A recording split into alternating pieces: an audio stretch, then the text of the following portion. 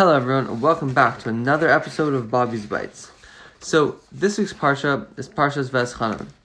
And it's a special Parsha, and it's a special Shabbos because it falls on the 15th day of Av, Tu B'Av, which is what? Which is the Jewish Valentine's Day. But more than being a Valentine's Day where you just buy somebody flowers, it's really connected to this element of unity and of really finding love and or specifically finding your soulmate. And in it, and in the way in which this happened, this event came about, I think is a recipe for really finding your soulmate or one soulmate if they don't have one yet, or if they do, I think to continue and to create a greater unity. So what happened? So the Mishnah. This is what the sichos from the Rebbe, and he addresses, first quotes a Mishnah at the end of Tractate Taanis, where as it says, Rabban Shimon Gamliel said, "No days were as joyous for the Jewish people as the 15th of Av and as Yom Kippur. On these days, the daughters of Jerusalem would go out in borrowed white clothes, dance in vineyards, and what would they say? 'Young man, please lift your eyes and take note of what you choose. Do not set your eyes upon beauty, set your eyes upon family.' As it says, grace is falsehood and beauty is vain. A woman who fears Hashem, she shall be praised. And it says, give her from the fruit of her hands and let her works praise her in the gates." So the question here is, they all would come out and they all would say this statement. But, here's the thing, so there's different types of women, right? Maybe some don't have this amazing family lineage, so why would they point to it? And, some are beautiful, so they would say, don't set your eyes upon beauty. Sorry. They would say, lift your eyes and, look at me.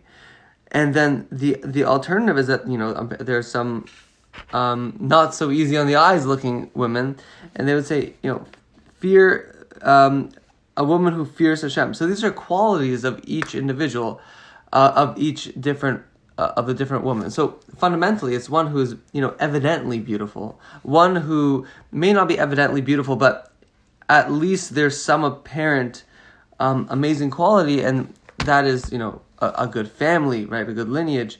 And then someone who's not necessarily so apparently beautiful, right? But they would say, fear Hashem, fear Hashem. This is the quality.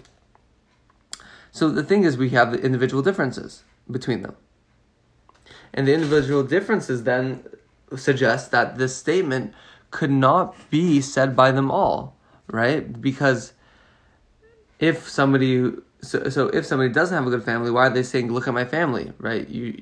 If somebody isn't beautiful, say, look at my beauty. If someone is, etc., and so on and so forth. Now, what else?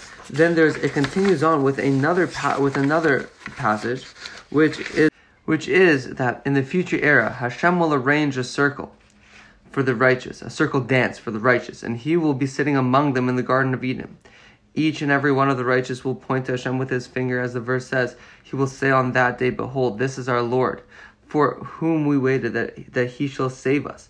This is Hashem, for whom we waited. We will be glad and rejoice in this. And so Rashi says that each one will point. They will point. So this comes immediately following the previous statement that I read. So what's the connection? The connection, it might be that they're dancing in a circle. That might be the connection. But the connection is deeper. And the connection is really what we're talking about with these individual differences. And also the question of how does this all-encompassing statement that they're all saying relate to each one individually when they're all different? Well, so here's what I guess my understanding from what the Rebbe said, and then some ideas that I had on it, which is that with respect to the whole, with respect to this all-encompassing idea, it is all-encompassing. So they're all our daughters of Israel, right? They're all daughters of Jerusalem, from Sarah, Rivka, Rachel, and Leah. And as a result, because of that, their soul is a beautiful soul. So when they say, look up, right? It's not look up at my beauty, right? Don't see the evident beauty, but really, yes, I am beautiful. And we know that a person, if they're beautiful, right, their essence is that it comes from a beautiful place in Shemaim, right? Because of the great bond, the great holy bond that their parents had when conceiving them. And so they say, look up, look at the person, the one who, not the person, the one who created me. Or God created me. That's what they're saying. So all the daughters of Jerusalem have this, right? They come from God. They come from the innermost part of God Himself. So this is the beauty, right? Then look at family. What's the family? The family is Israel, right? The whole community of Israel.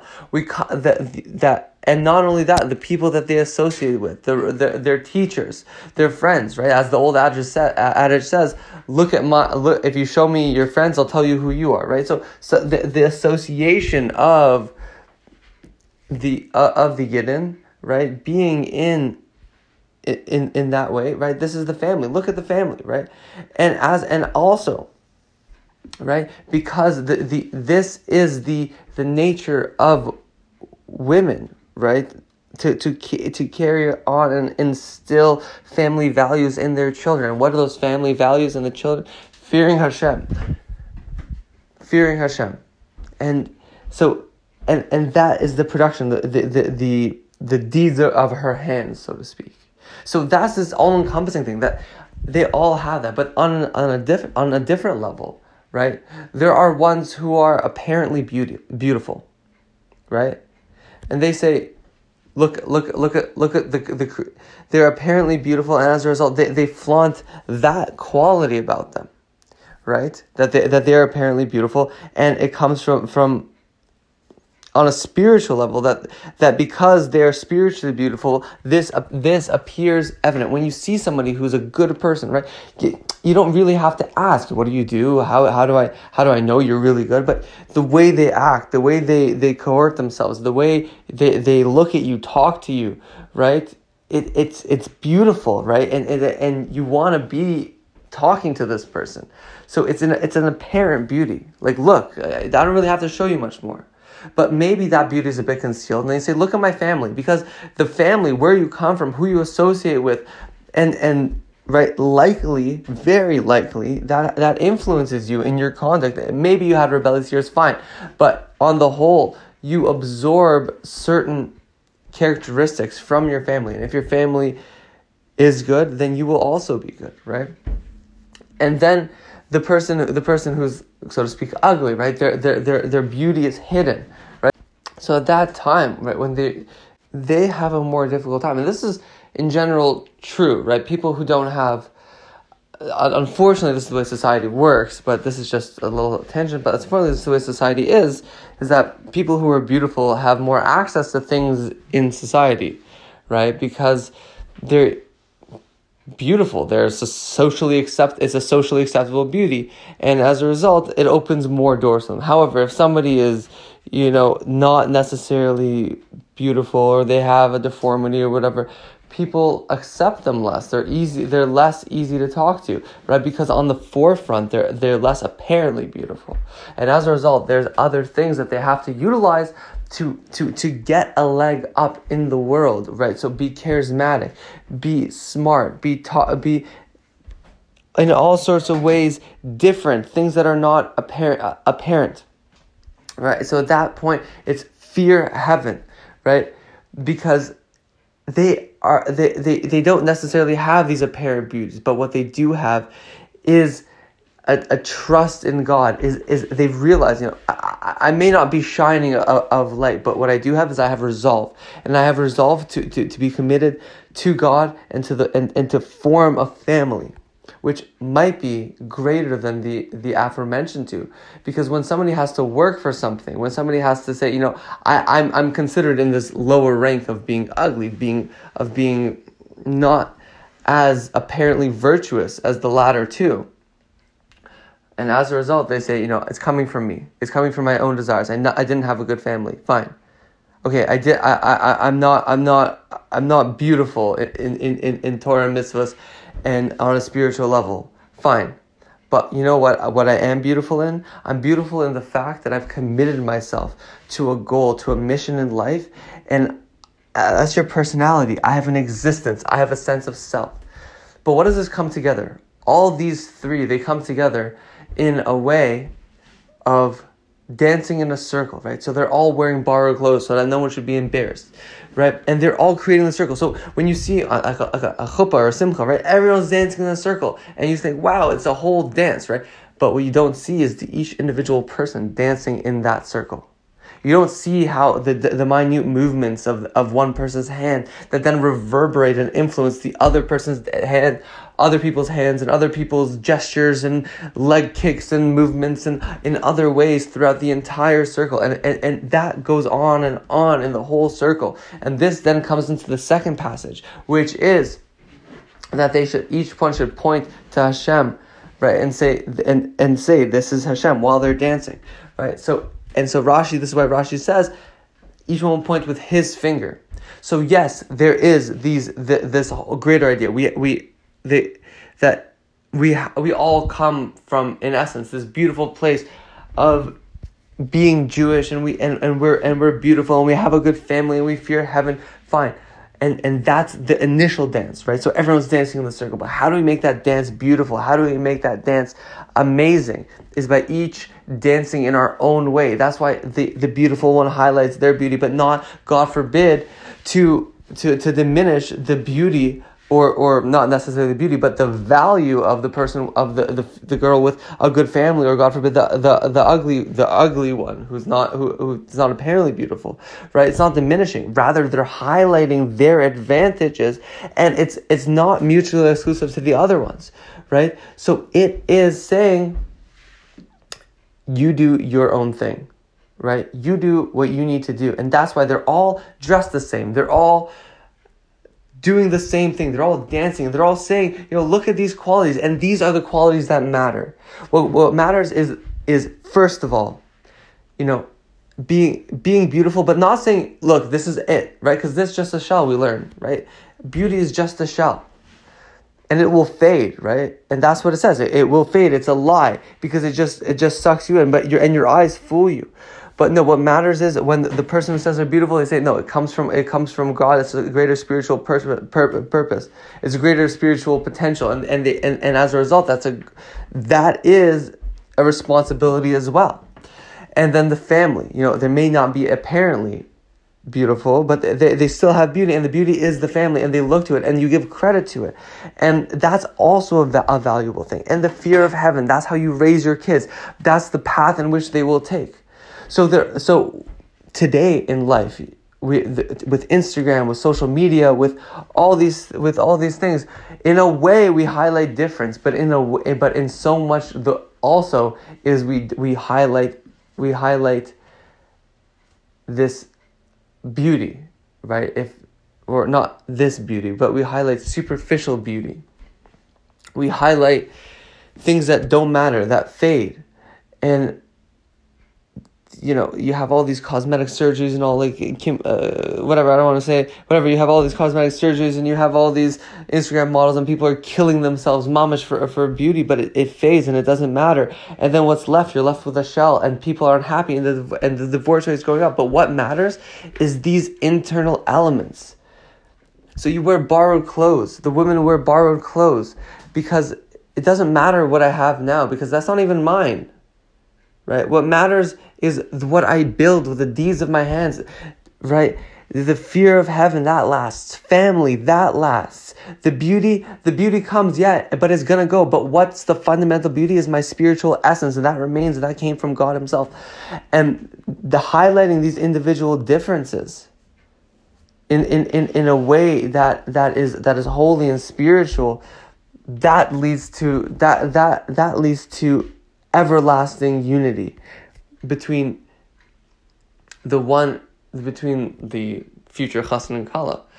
By one scouting, and they're not looking at the beauty. The first thing what they're reminding them of is a service to the future person. They say, okay, I might be beautiful, but guess what? That's gonna fade. That's gonna go away. What matters is my insides, who I am, what I've built out of myself, in terms of my community that have helped me grow, in the deeds that I do, in the moral and ethical life that I live, in fearing God. And this is what I'm going to instill, and this is what you're going to produce, a life that's going to last forever. And you're going to dance in unity. But how do you dance in unity? How you dance in unity is by respecting those differences, by saying, you know what, this person is like this girl is like this girl is like that, right? And they understand that, right? But you're not fighting for, it's not a competition of mates, right? Because they are different, and you want someone who's going to take those differences and respect them and not make something out of you, right? You want, and this is what I think is an encouraging.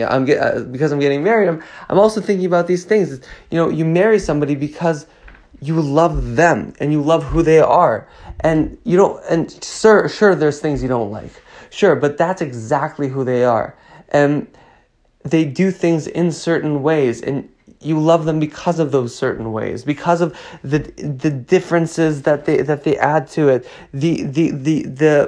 the outlook on life, their perspective, and all their family life that they brought before, that made them who they are. You love all those things about them, and that's what creates a beautiful family, and that's what creates a unity. And when you dance together in that unity, when you live a life by respecting your significant other 100%, even 200%, and saying that you have different goals in life. Everyone said today in life we have these feminist movements and all these things that are saying, women can also work, and women, yes, they can. You're right, but there's a different emphasis. There's a different objective. There's a different outlook on life that women have compared to men.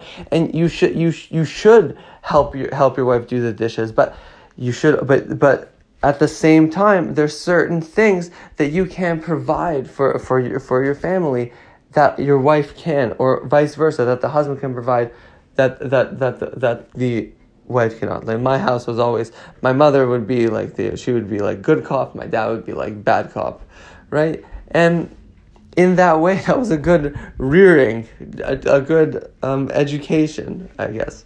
But my fundamental point here is that these two things connect together, in that it's not just with respect to relationships that you have this dance. Everyone's in a relationship. Every single person is in a relationship. But the way in which you complement one another by virtue of the things that one has and the other is lacking, or one, and so on and so forth. This is not only in a marital sense, but in a real sense with respect to the way we serve God. Right? That there's things that people add to the dance of life that are only theirs. A certain outlook, a certain approach, a certain way to tell a joke, a certain, etc. and so on. A person can play a song. One person can play a song. Right? Another person can play the same song, and a third person can play that same song. But the song will sound different, even if they have the exact same instrument. Why? Because it's how they play it. It's the notes that they play. This is, I think, a really beautiful point of accepting people for who they are, because that's who they are. That's how God created them, and that's they're also their environmental essence. They came from a specific place, and you can never live the life that a person's lived. Right? But that's made them who they are. And you can never fix those things, but you can appreciate those things because they're different. They add this little boogie to the dance of life. And I just love that idea. I really, truly love that idea. And I think I want to say, everyone who needs a shidduch, they should totally find the shidduch. They should, have a bracha to find the shidduch. And we should endeavor to appreciate one another really and truly, and hold each other's hand in love and peace and harmony, and dancing with one another in a beautiful union, that where we point to Hashem and we say, this is God, and everyone will see. They'll say, yeah, because right now people are just trying to change one another, but we should not have to try and change one another. We should be who we are, because that's how God created us, and that's how we should be, because that's the only way in which we'll change this world. And just before I leave off, there's a beautiful poem that I used to read as a kid by Shel Silverstein that says this: Draw a crazy picture. Write a nutty poem. Sing a mumble-gumble song. Whistle through your comb. Do a loony-goony dance. Cross the kitchen floor. Put something silly in the world that ain't been there before. And that individual essence that you have to the dance, that is the way that will change this world, that will add beauty to it, and will have this united, amazing dance through the loony-goony dance. All right, Shabbos.